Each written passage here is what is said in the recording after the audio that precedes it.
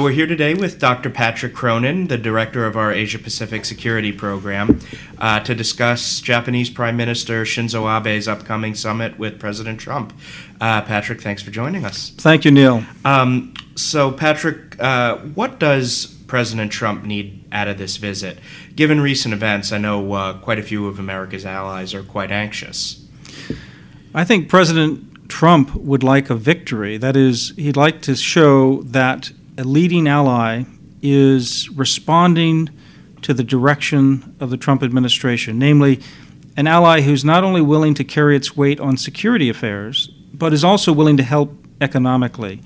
So rather than coming here to berate President Trump for withdrawing from the Trans-Pacific Partnership, for instance, something that Prime Minister Abe cared about, he's coming here with a very extensive investment, jobs, and trade package that he thinks will be very attractive to the Trump administration. And indeed, it will be attractive. This will attract up to $450 billion in value of new market opportunities for the United States with Japan.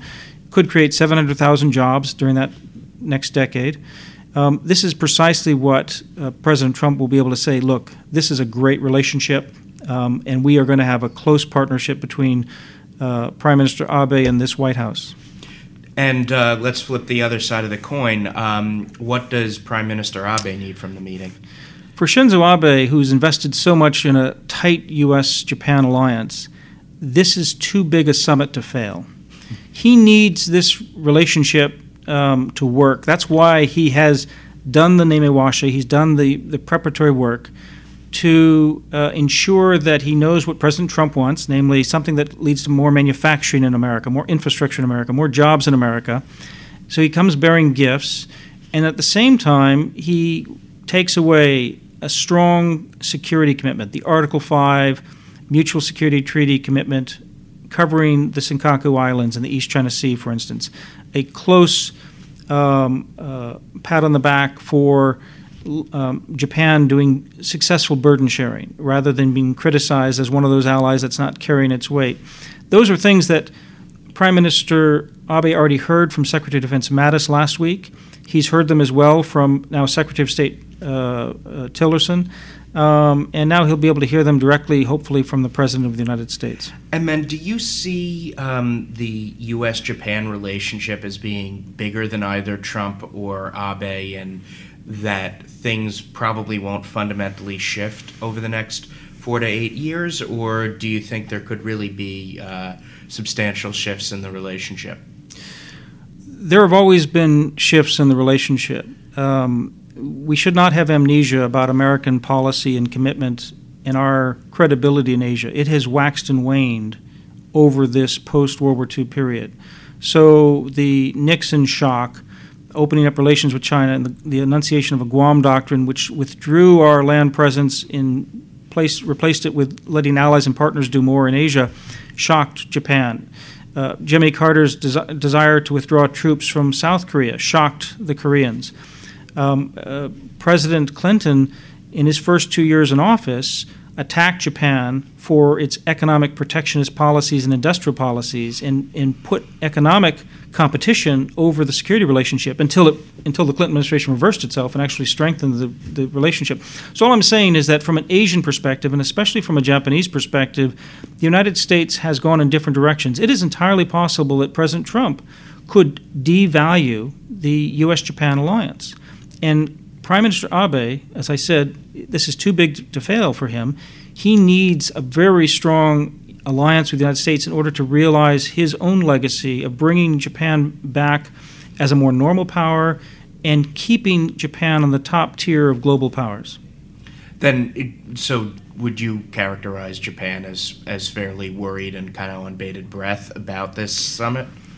Well, I think Japan will be very careful about this. The thing about Prime Minister Shinzo Abe, he's the grandson of a former prime minister after the war, as is his finance minister, by the way, Taro Aso, also he's the grandson of a former prime minister. The Yoshida Doctrine, which codified the U.S.-Japan alliance, where they provided bases for U.S. forces and forward presence, and we empowered their economic recovery.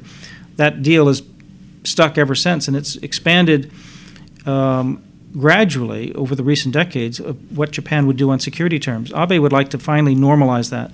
So this is a very important opportunity for the Trump administration to show continuity. But, yes, there's always that concern, that one tweet, one statement.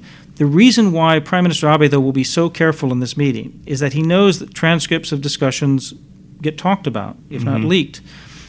He will not say anything in that meeting that will be quotable as fearing or disagreeing with the President of the United States. He will not let the President of the United States lose face over this meeting.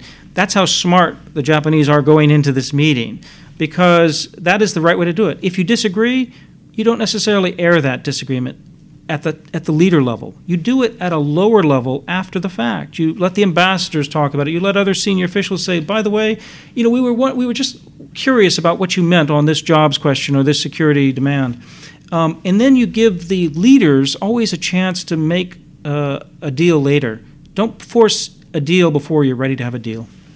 Perfect. Well, I'm sure we'll be talking about this critical relationship a lot in the coming months, years, and probably decades. I think the region and the world need a very successful, strong United States-Japan relationship, and I think Prime Minister Abe is prepared to work closely with President Trump and the Trump administration, and I hope this works. Terrific. Thank you, Patrick. Thank Appreciate you. it.